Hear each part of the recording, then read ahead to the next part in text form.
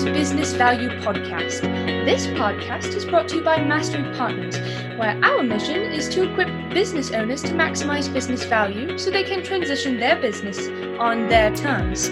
Our mission was born from the lessons we've learned from over 100 business transactions, which fuels our desire to share our experiences and wisdom so you can succeed. Now here's your host, CEO of Mastery Partners, Tom Bronson. Hi, this is Tom Bronson, and welcome to Maximize Business Value, a podcast for business owners who are passionate about building long-term, sustainable value in their business. In this episode, I am so delighted to welcome our guest, Chris Snyder, CEO of the Exit Planning Institute. The Exit Planning Institute, also known as EPI, is the accreditation body for the Certified Exit Planning Advisors. That's a certification you can get, or CEPAs. I met Chris about 2 years ago when I went through the CEPA course in Dallas. His book, Walking to Destiny, 11 Actions a Business Owner Must Take to Rapidly Grow and Unlock Wealth, is a must-read for every business owner.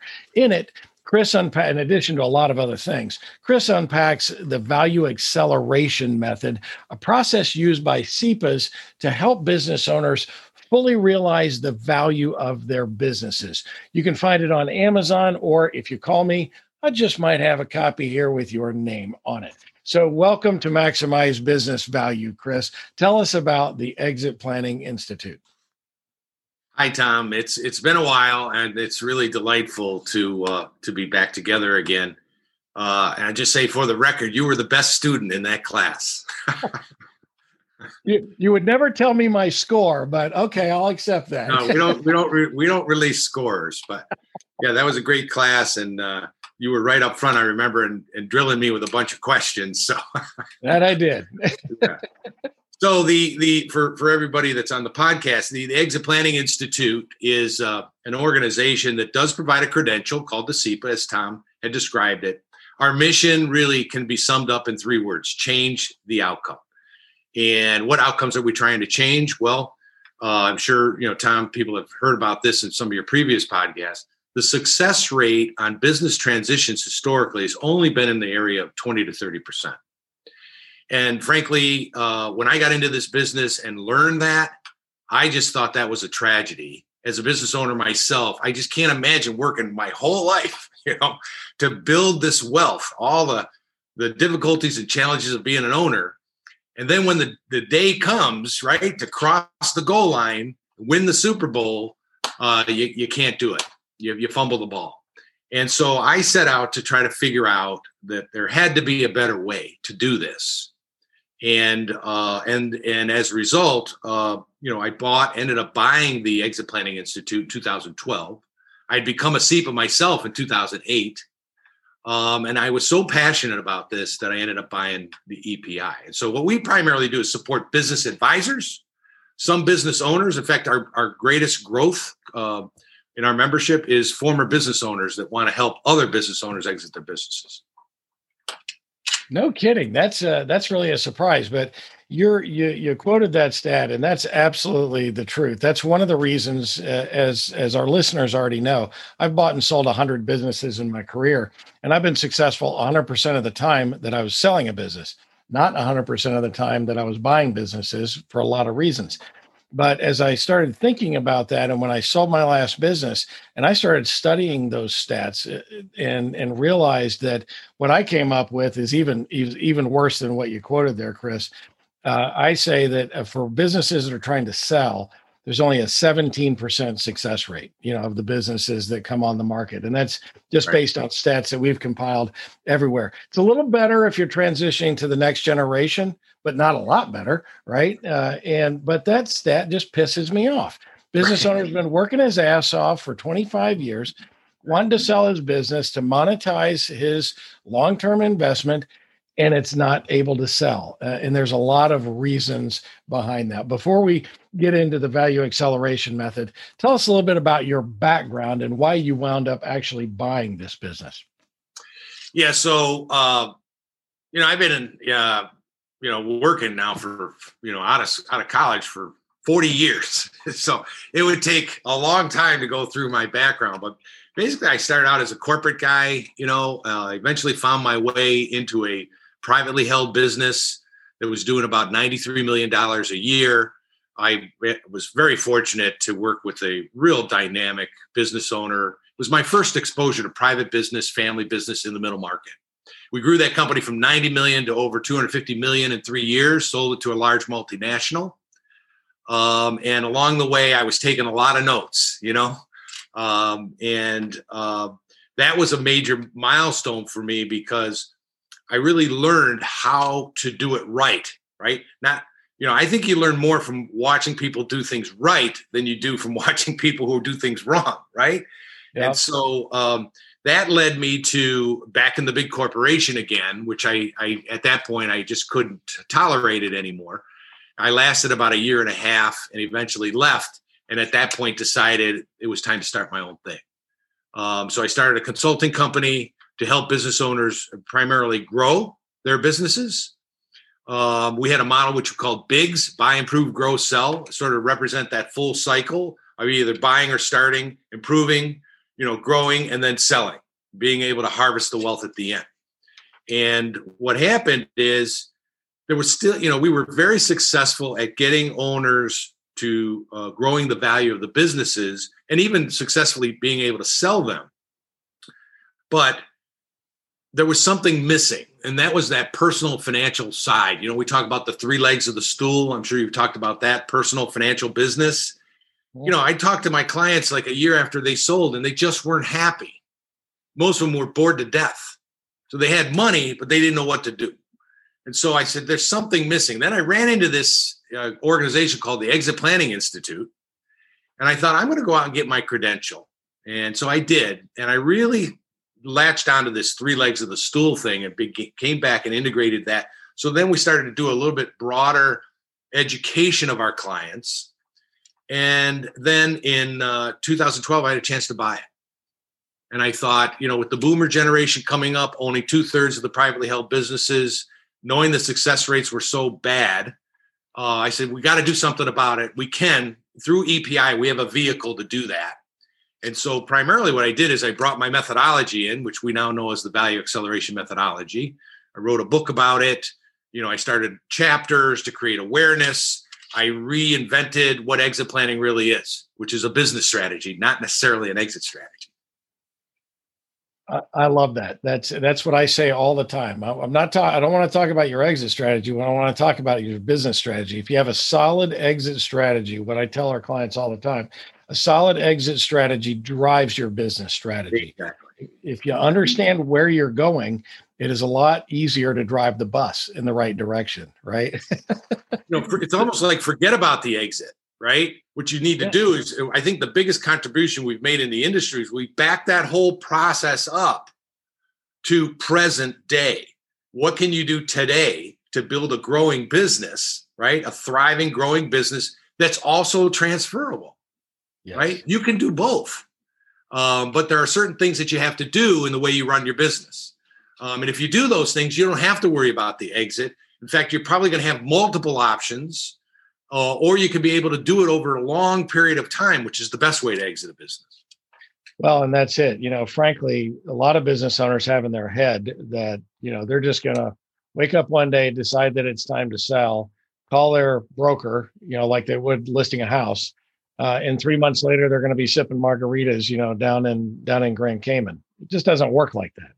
And that it takes a long time to build that good long-term value that is transferable. So let's jump into talking about the 4 concepts of the value acceleration process. We're going to talk about each one of them. You already mentioned the 3 legs of the stool. Tell us a little bit more about the 3 legs of the stool.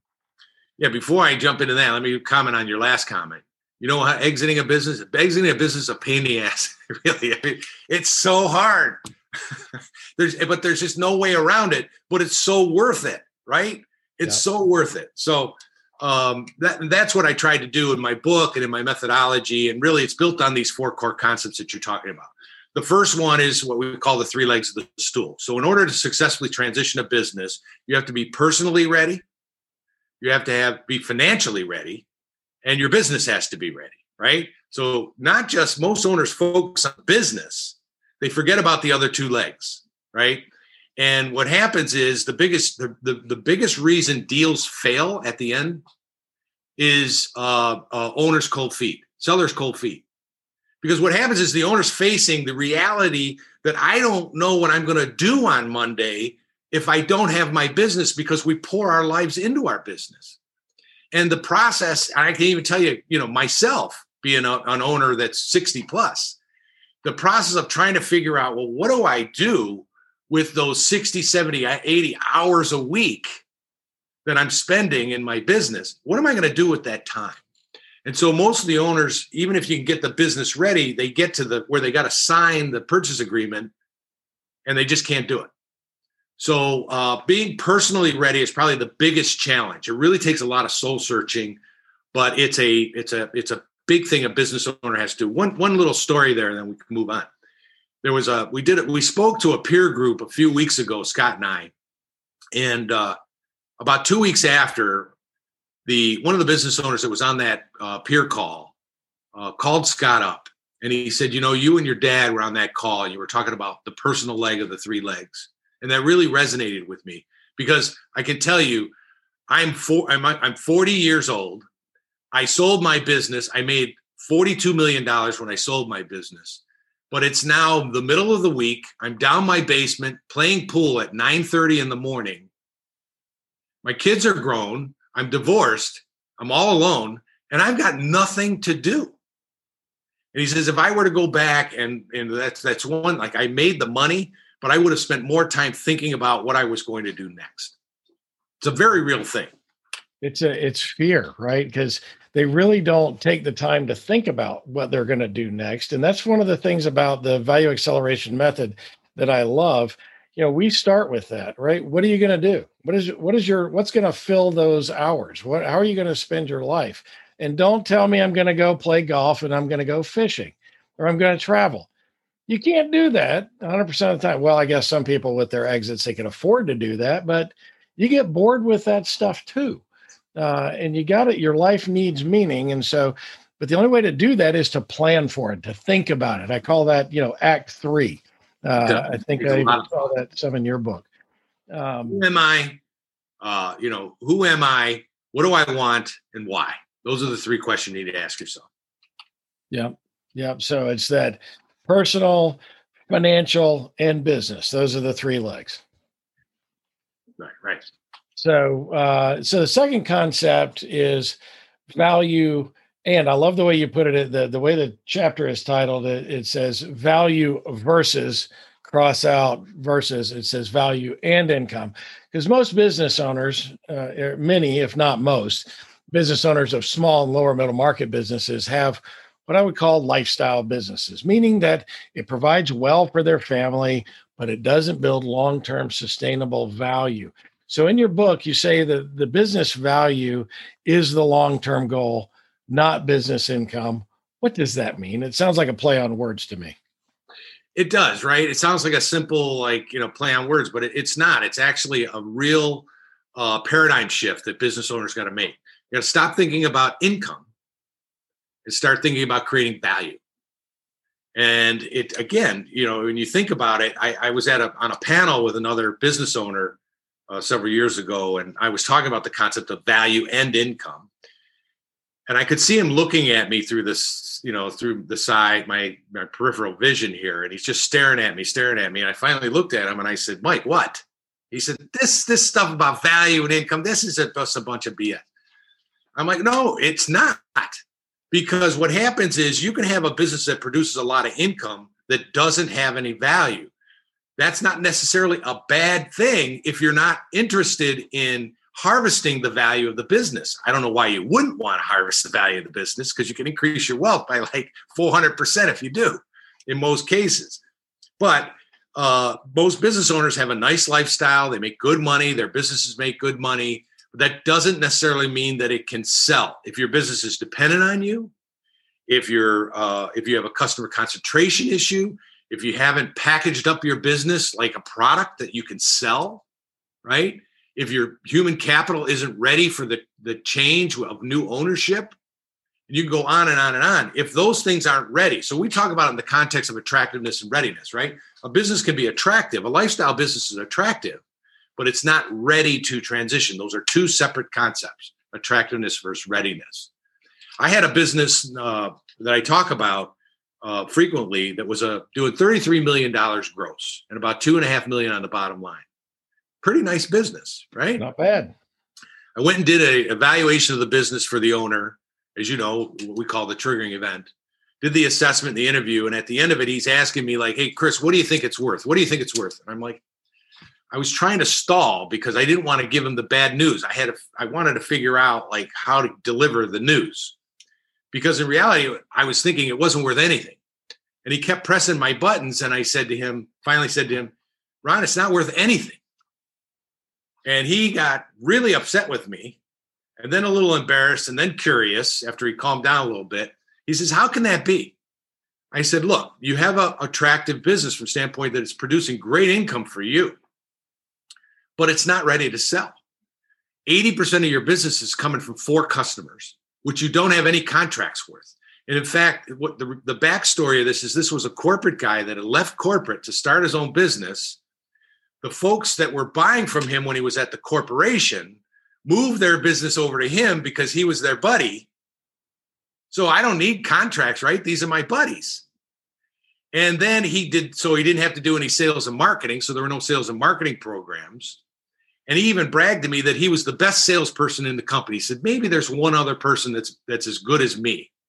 And I'm like, that's not a good thing, right?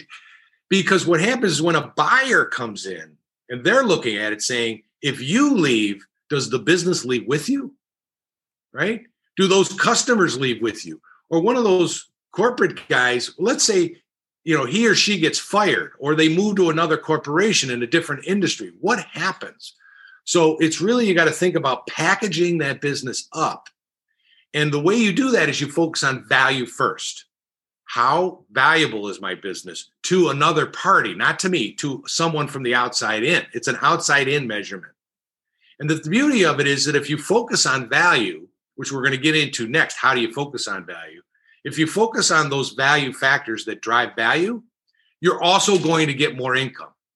So the best in class companies are the ones that focus on value first. They also have the best sales growth and the highest profit margins. You touched on something here that I don't want to just gloss over, and that's the whole owner dependency issue. I go to a lot of events, I listen to a lot of speakers, particularly business brokers or investment bankers when they're talking about owner dependency, and they agree that it's a no-no, but they say, you're probably going to take a 20 to 30% haircut, meaning a reduction in value at transition if it's owner dependent. I think that's BS. I think especially a business that's smaller than maybe 20 to 30 million in revenue, if you're a 50, 80, 90 million dollar business, you might take a 20%, 30% reduction in value.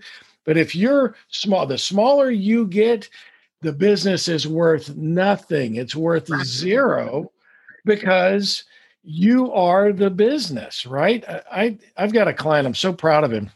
When we first started working together, he was 70, 80 hours a week, doing everything. He had his hands in operations and finance and all this. I saw him last week, and he has a 4-hour work week now. He says, I work in the business 4 hours. Everything runs like a top, and I'm focused on building my retirement business, which is perfect, right? He wrote a book. He's going to build a business doing that. What he's done is he's fixed the owner dependency issue. That business is now much more transferable than it would have been. Well, I mean, do you agree with that? That the smaller the business is, owner dependency is a deal killer, I think. What do you think? We consider owner dependence a deal killer in most cases. The only option you would have at that point is maybe selling to a strategic buyer that's already in your industry, right? That is not going to be as dependent on you, right? Because they already are in that industry. But the fact is that having owner dependence increases the risk of the business significantly. And anytime risk goes up, the price goes down. So even though you might be able to sell the business, right, you're not going to get premium for it. And the other challenge that you have is that the terms of the deal are going to shift from the buyer to the seller, right? So the buyer's going to hedge by saying, okay, because it's dependent, I'm going to give you only half of your money down or 30% of your money down, and you're going to have to take an earn out to prove that this business can run without you. And so, and owners don't want that. The thing is, when you get out of the business, you want to get out of the business. At least you want to get out of there with most of your money. You might have to leave a little in there in terms of seller financing, but you want to get the biggest chunk you can possibly get. And the only way you're going to do that is to, reduce the risk of the business, owner dependency. In fact, Tom, owner independence is probably the one thing that I look at more than anything else when I go into a business. How independent is this owner from this business? But it's sort of like your golf swing, right? It's counterintuitive, right? So the harder you clearly swing, you've seen my golf swing, yes. The harder you swing, the worse the ball goes, right? The more it sprays all over the place. Yep. But it's just your nature to just get the adrenaline going and crank it up a little bit when you're really trying to get it out there. You got to be smooth. The smooth full stroke is really what you want, right? Yep. And most business owners are in there saying, well, I got to make this stuff happen. I have to do this. I have to do that. And they end up cranking it up, and it actually hurts the business quite a bit. Yep. Long term. You might make some income now, but it's going to kill the long-term value of the business. Again, you'd have a nice lifestyle business. Yeah. But a lifestyle business, usually the lifestyle business owners aren't able to harvest the wealth. If you want both, you have to focus on harvesting the wealth first, the value of it. And you also have a nice lifestyle business too at that point, Yeah, exactly. I've never seen anybody focused on long-term value that didn't also drive a good income, right? I mean, it's just the way it is. So look, go ahead. I was going to say, this is how I came up with these 4 core concepts in the first place. What I did is I said, okay, 70 to 80% of business owners aren't able to harvest the wealth. But you know what? 20 to 30% do harvest their wealth. So the way to learn is I didn't go out and study the 70, 80. I went and studied the 20 or 30% that were successful. And I was saying, what were they doing? Right? Yep. And that's really what my book is about. And what I discovered that there were these 4 core concepts that I talk about are the 4 common characteristics I saw with business owners who not only had best-in-class businesses, but were able to harvest the wealth. And that's how I came up with the 4 core concepts. Yeah, when I played tennis in college, the only way I could get better is play with somebody that was better than me. I never got better by playing with somebody that was worse than me, right? So you're right. Go find the best in class and go do that. One of the most overlooked kind of value drivers are the intangibles. You call that the 4 C's. So tell us what they are and why they're important to driving value. Yeah. So the question is, okay, so if we agree now, we've got to be planning holistically on all 3 legs, right? The second thing is we're going to logical question is what drives value? So somebody had said to me in a conversation that, and it was just in a passing conversation, that 80% of a business's value is driven by its intangibles. And I thought, well, that's an interesting concept. Not the hard assets. It's all the intellectual. It's all what's up here, right? The secret sauce, as I like to call it. Yep. So I went out to the stock market and I took a look at Microsoft and I looked at their balance sheet and I looked at their market value and I'm like, lo and behold, right? Over 90% of Microsoft's value is goodwill. It's intangible value. So then I thought, okay, well, that's a tech company. Let's take a look at like a heavy machinery company like Caterpillar. And I went to Caterpillar, looked at their stock price versus the net assets on their balance sheet. 80% of their market value was goodwill, intangibles. So then I went back to my clients that I had worked with for several years, right? And I looked at their balance sheets versus what I had valued them at. And I was finding the same thing that you see in a public company. It's the same thing in a private company. Your balance sheet does not reflect the value of your business. I think most business owners would agree, right? Your business isn't at book value, but that's what's showing up in your balance sheet. And so that's why business owners want to get a true outside valuation to really find out what percentage of my business value is tied to my intangible assets. And so when I say focus on value, what I'm really saying is focus on building your intangible assets. So that means it's human capital, customer capital, or really customer capital is really about relationship capital, structural capital. That's all your processes, your back office systems, your financial structure, it's how you package the company up, right? And then the last one is your social capital, the culture of the company. And it's how those four things interact, your people, your relationships, through your supply chain, your systems and processes, and your culture. How those four things interact are the things that really are the secret sauce of why your company operates best in class or above average, let's say. And so what I recommend to business owners is understand where you are from an outside-in perspective now, right? How attractive, how strong is my human capital, and how ready is it to transition, right? How strong are my relationships, my customer capital? How deep and integrated am I in my customers? Do I have relationships where they can't live without me, right? Those relationships are transferable, right? And they're also, it mitigates risk. Even if you have a concentration issue, if you're deep into that customer, you've mitigated the concentration risk. So I summed it up really into the 4 C's. And what you'll find, and folks that are listening today, if you go out and look at your balance sheet and get an outside valuation done, you're going to find that 80% of your value, if you're going to trade above average, is going to be tied to those intangible assets. Now, at the same time, if you focus on those intangible assets, human, right, people, relationships, processes, systems, and culture, you think you're going to outperform your competitors? If you have stronger people, stronger relationships, deeper relationships, better systems and processes, and a better culture, I'm going to place my bet on you that you're going to outperform your competition. And that's why I say, going back to that previous concept, forget income. Focus on building your 4 C's, and you will get the income that comes along with having the best-in-class intangible assets in the industry.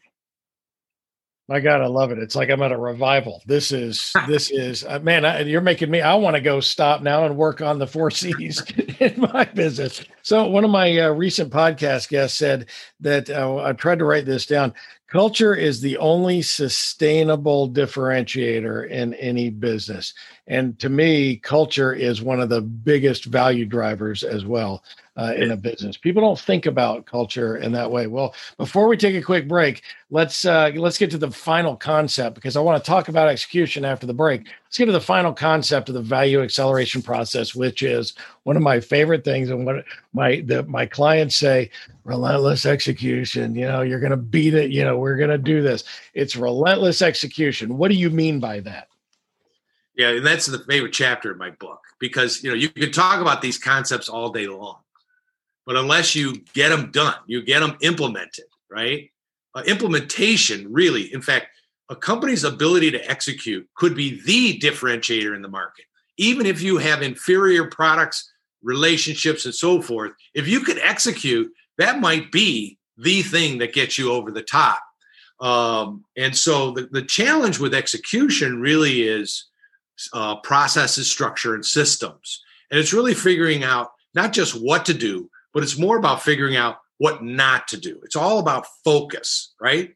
So the whole idea of relentless execution is, one, you have to have a strong, compelling vision. People have to jump on the bandwagon and understand, where are we going with this thing? And they have to be excited about it. Second, then you have to align your resources to that vision, which means making trade-offs. If we're going to do this, we can't do that. And that's one of the biggest mistakes I see. Everybody, you try to be everything to everybody, and that's like the worst thing. Pick 1 or 2 things that you're going to dominate in your industry and get after that. Focus all your attention on that. Third, then, there has to be accountability. So in the process of execution, of actually implementing this stuff, there has to be a sense of accountability. Now, accountability isn't just beating people up, although sometimes that's necessary. Most of it is about, it's a learning experience. We go 90 days. I know you call them 90-day sprints. That's what I call them. We do a 90-day sprint. We stop and we recalibrate, just like a machine. We recalibrate the machine. What did we do well? What did we not do so well? Let's recalibrate and let's charge again. And so you do these 90-day sprints sprint after sprint after sprint. And that eventually leads to what I call the fourth concept under relentless execution, rhythm. Once your organization builds that rhythm, right, then all of a sudden it becomes automatic, like the golf swing we're talking about, right? You don't have to think about it anymore. You don't have to think about how far your backswing's going. You're just doing it. And when when that permeates through your whole organization, that then becomes the culture of the company. I love that rhythm. This ties very closely with another process that we talk about a lot, and I know you're a big fan of EOS, Gino Wickman, traction and all of that. A lot of that, he calls it traction, you call it rhythm. I like both of those words. I mentioned to you, I had the opportunity to be at a private event with Gino Wickman about a week ago. About his new book, Entrepreneurial Leap. It's a fun book and worthy of looking at. I'll probably review it on the podcast. We are talking with Chris Snyder. Let's take a quick break. We'll be back in 30 seconds. Every business will eventually transition, some internally to employees and managers, and some externally to third-party buyers. Mastery Partners equips business owners to maximize business value so they can transition their businesses on their terms using our 4-step process. We start with a snapshot of where your business is today.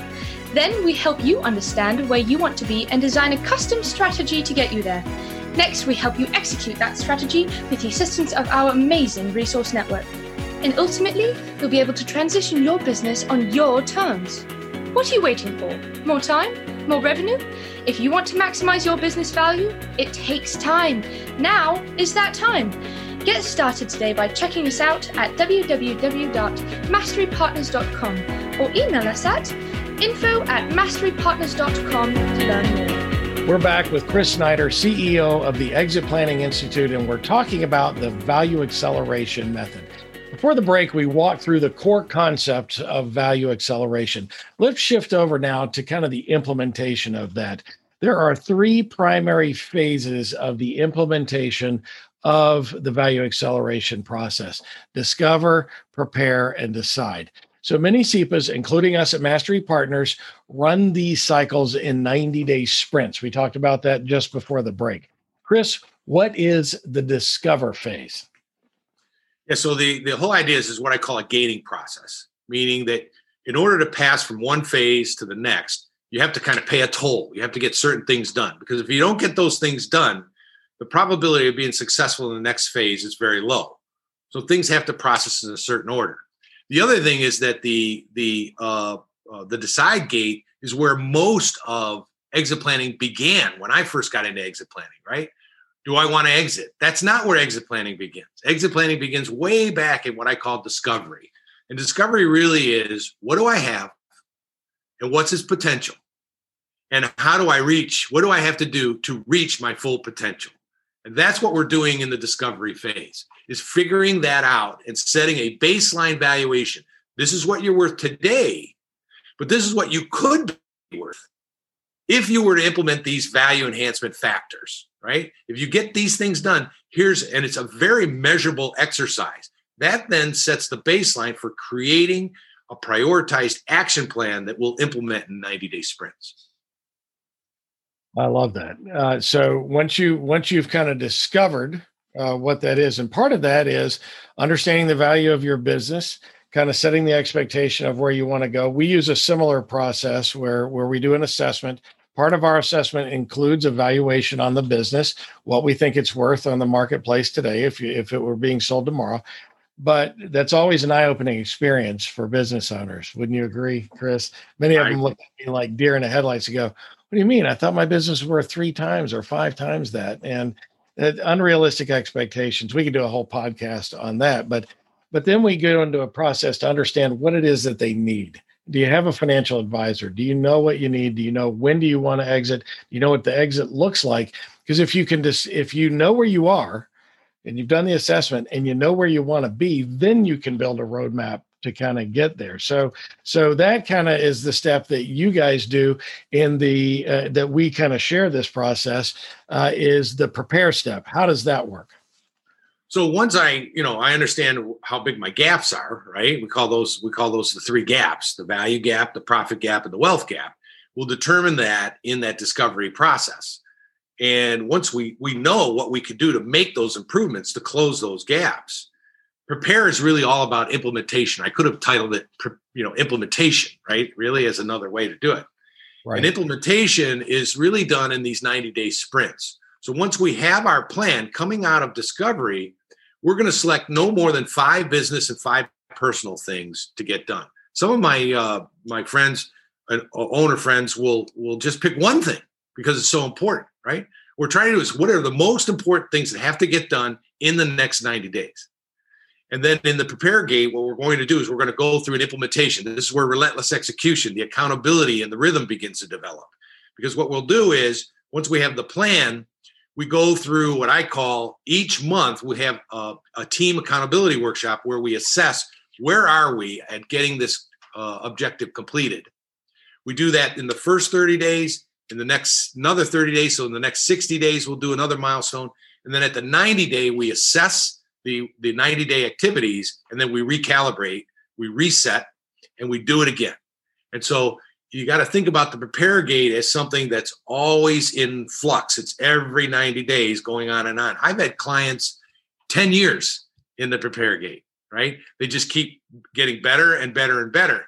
The key in the prepare gate is to make sure that the action item that you're working on implementing ties to the value factor that you assessed in discovery. Because the beauty of the system is that as I'm making this improvement, let's just say I'm working on marketing and my marketing is getting better and better, I can go back to the scoring system. And when you raise your score, you're going to raise your value, right? So it's all, again, very measurable in terms of the, its impact on the value of the business, which helps justify the investment that you have to make. It's interesting. You mentioned that you've got clients that have been doing this for 10 years. I've only been doing this for 3 years after I sold my last company. But one of the most common things I hear kind of on what we really call the implementation phase, right? Which is what you call the prepare phase, but it could be called implementation. What I hear over and over from business owners is during that process, as their business continues to get better and it makes more money, it gets more fun for them too. And they go, you know what, maybe I don't want to sell this business. Now I'm having so much fun and I'm making so much more money. You've energized me in my business again. Is that a common reaction that you hear? Yes. And that's why we charge along the way and not just when we exit the business, because I'd say quite a few business owners get into it and all of a sudden the business is not dependent on the owner anymore. The relationships have been, diversified. People are doing more and more, and the owner can step away from the business and really focus on strategy and growth and maybe on their personal and financial side. The problem with the personal and financial side is owners just don't have time. Yeah. So when you step away from the business, you have time now to work on estate planning, to work on trust management, to build your financial plans, to do these other things that you have no time to do today. And at the same time, while you're preparing yourself personally, financially, the business is actually stronger because you're investing in your human capital, your ability to for your staff to run your business the way you want it run without you there.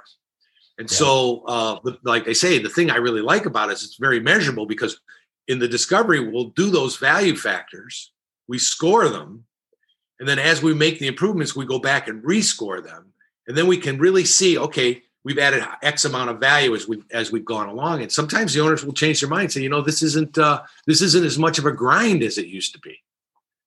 Yep. I hear that over and over. And by the way, we say that that's a transition process as well.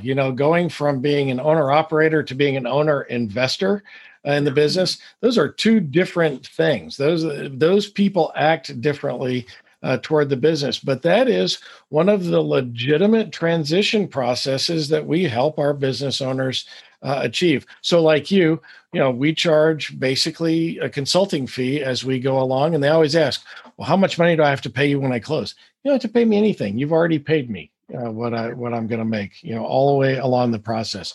So after the 90-day sprints and you get there, you guys do a regular check-in that you call the kind of decide phase. What does that mean? Yeah, so decide would be the third gate. And in decide, what I ask the business owners to do to bring exit planning present tense, right? Because exit planning has to be state of mind up front, present tense. And so what we do is every 90 days, we ask ourselves, do we want to keep growing or do we want to exit? And I just simply ask the owner, like, how are you feeling? Like, this is why they sometimes change their minds, right? So they say, like, I'm feeling great. I don't want to sell the business. But, that's also counterintuitive. Probably the best time to sell the business is when you're feeling great, right? Yeah. So, because the business is going like this, and that's when you're going to get the maximum value for it. That's why it's important to have something else to do. But regardless, we want to ask ourselves that question every 90 days.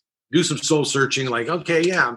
At some point, you're going to decide you want to shift, right? It could be because of one of the 5 Ds. It could be, it could be age related, health related, COVID, as an example, like fed up related, whatever it might be. You're going to change your mind and say, you know what? I think I want to exit. And that's going to shift the priorities in the prepare gate, right? Because when you're growing a business, you're putting money out there, you're borrowing money, you're investing, right? It's risky business. Growing a business is risky business. When you decide to exit, you might go the other route, start pulling back. You clean up the balance sheet. You make sure certain things where you kind of de-risk the business in order to drive the value up to sell the business. So your focus will shift a little bit depending on which way you want to go on the longer term. What most business owners don't understand, they do understand that it takes years to grow a business, right? It takes years to build strong human capital, years to build systems and deep customer relationships. It takes years to exit a business too, right? So that's why we want to explore it, because if you decide to shift to say, look, I'm ready to exit, what we want to do is we want to build readiness into the model today so that if you do get hit by what we call one of the 5 risk areas, the 5 Ds, right? You could still salvage some value out of the business, right? You don't lose everything. And the other thing, especially in today's market, Tom, the market is hot right now. Yeah. And you can get a call out of the blue with somebody that's got a tremendous offer. And they may, again, if your business might look attractive, if it isn't ready to transition, that offer is going away or the terms are going to shift not in your favor, right? And so by building readiness as well as attractiveness you're always, and asking that question every 90 days, you're always ready to explore. Now, once you make that decision, we have like 7 different options for exiting a business. Or you can move into what I call advanced value creation, where you're really investing. Maybe you're acquiring other companies or you're really investing in the business because you're going to hold it long term. We like the owner to go through the discovery phase once and at least 2 prepare phases before they really start asking themselves that question, because they're going to learn a lot in those first 9 months about themselves, about their business, about their people. And they're going to be in a much better position to answer that question, grow or exit, after going through a couple of cycles of the prepare gate. That's why I'm saying sometimes they do change their mind. It goes the other way too, where an owner will say, look, I want to grow the business. They get into 2 90-day sprints and they come back and they haven't gotten anything done. I'm going back to them saying, is your heart really still in the game here? Because if your heart's not in the game, it's time to get out. Yeah. I have that conversation with our clients when it's just I was like, look, you don't need to pay me to sit here and talk to you on the phone, right? If you don't have the energy to go and execute this strategy, call me when you're ready. No, I really want to do this, right? And so I have that conversation frequently.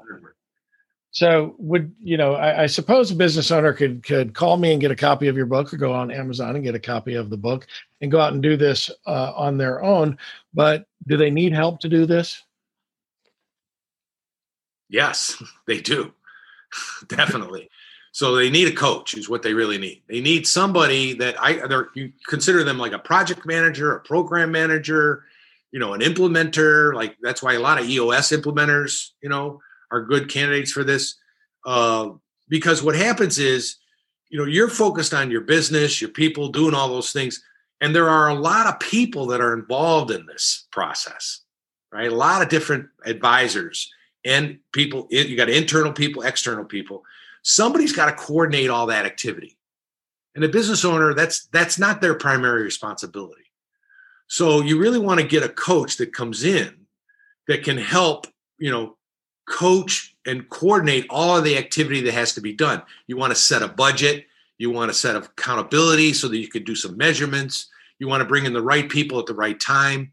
You have a lot of connections. That's how I act, sort of I call myself the connector for my clients. Yep. So we'll discover, we need this or we need that. Maybe we need marketing, or we need an IT person, or we need a estate planner, or we need a tax specialist. Well, I know all those people. Yep. And so rather than the owner try to figure out who to talk to, I help introduce those people to the owner and help the owner screen it. I don't pick those people, right? The owner's still in charge. But what I'm doing is I'm doing a lot of the legwork for the business owner so that they can be in a position where they can make an evaluation and make a selection, and we move. Remember, this process is fast. Yeah. Yeah, I have what I call Tom's yellow pages. You don't need Google. Don't be searching on Google to find a new CPA or a financial planner. Call me. I know people who understand this, and I know how they work, and I'll give you 2 or 3. Go talk to all of them, because these are intensely personal decisions a lot of time for business owners, and I want them to have a good fit for them. So you're right. Good CEPAs always have a lot of good connections that they can help their business owners with pretty much any type of situation, whether it's growth or EOS implementation or financial planners, whatever it is. A good CEPA has always got a bench of folks that can help. Hey, before we end here, one last question. You mentioned something earlier, and I want you to you've been a business owner yourself. You are a business owner now, and you help so many business owners with this. What is the podcast is all about maximizing business value, as you know.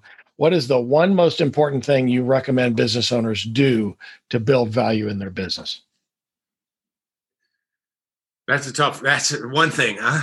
I'm going to give you 2, right? The one thing is, you wouldn't be able to give me one. One thing is value. Focus on value. That's the one thing. You got to shift your thinking to focus on value. And the place to start is to do what we call that discovery process, or what we refer to it, I write about it, call it the triggering event.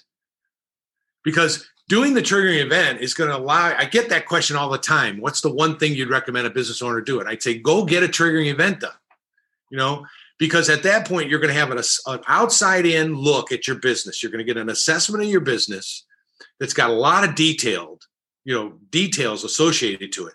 You're going to have all your value factors scored. You're going to know where you stand. You're going to know your present value, your potential value. You're going to know your value gap, your profit gap. You're going to learn all of these things. And with that information, then you can sit down and say, okay, where do I want to go?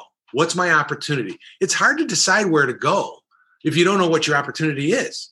Like, I don't know, so if I have a business today that's worth $5 million and it could be worth $20 million, maybe I want to try to drive for at least to get to 10 million. But if 5 million is going to close your gap and you're wiped out and you're tired, and you're ready to, go do something else, and 5 million is going to do it, then you can go with 5 million. But don't you want to know and not guess?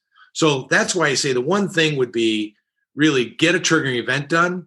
And as a concept, the one thing would be focus on value first, and you'll get the income and sales you're looking for. Yeah, that is great advice. For us, we call that the TRA, the Transition Readiness Assessment. That's our triggering event that we use our own methodology that we developed, our own intellectual property. And I tell business owners, it's priced such that it just doesn't make any sense not to do that. Do that first step. You're going to know so much more about your business after that first step. And so I agree with you. You're the first guy that's been on my podcast that said, do Tom's TRA or for any other CEPA, do the triggering event to do that. That's where it all starts. You can't skip that step, whether you're buying, improving, growing, or selling. You got to start with the baseline. What do I have, right? What's its potential? And what do I have to do to get there? And then you can start having some real interesting conversations about how engaged, enthusiastic, sometimes the owners will try it. Okay. One of my favorite phrases, let's try it, let's just try it for 90 days. And if it doesn't work, you can throw me out. but I can't think of too many times I was thrown out. Yeah. It works. It works if you put your heart into it. Yep, I agree. So our longtime listeners know that we don't end with that good question. We always end with our bonus question. And so, Chris, I have to ask you the bonus question. I can't wait to hear the answer to this. What personality trait has gotten you into the most trouble through the years? Let's see. I would have to say my lack of patience. Oh, that's a good one. That's really, I think, what it is. I'm you know me, Tom, like I want to get things done. I want to move.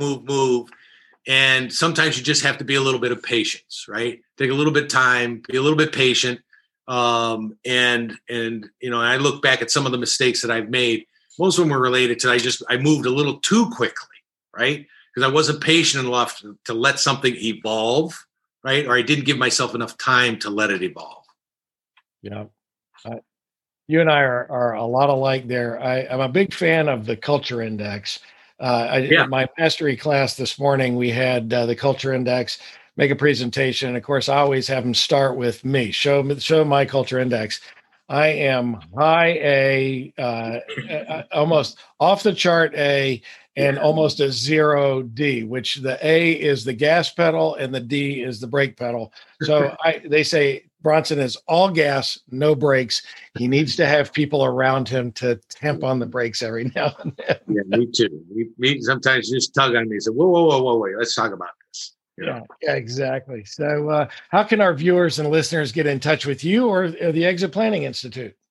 Well, the easiest way is just go to our website, exit-planning-institute.org.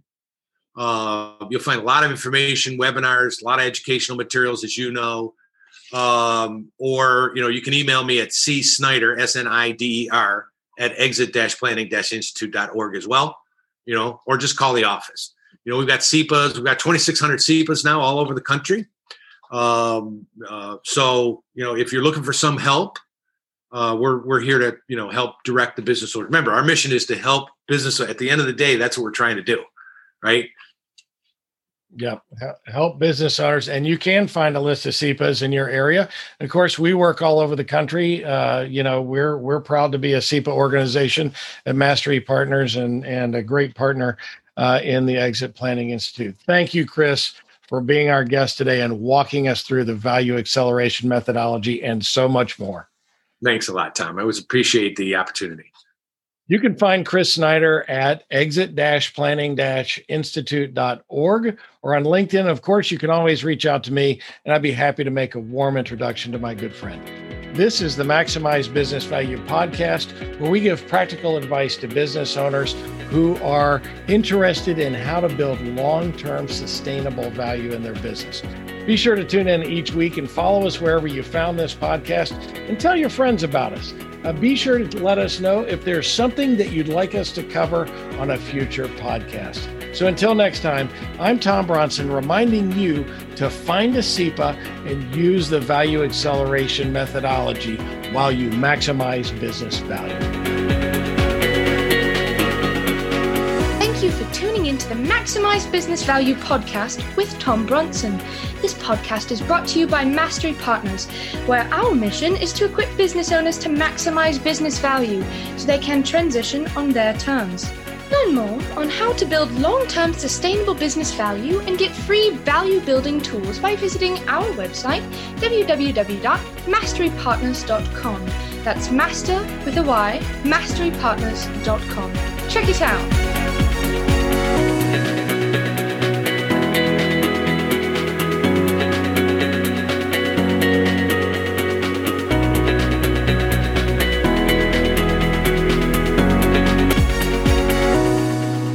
That was perfect. I wouldn't make any changes on that.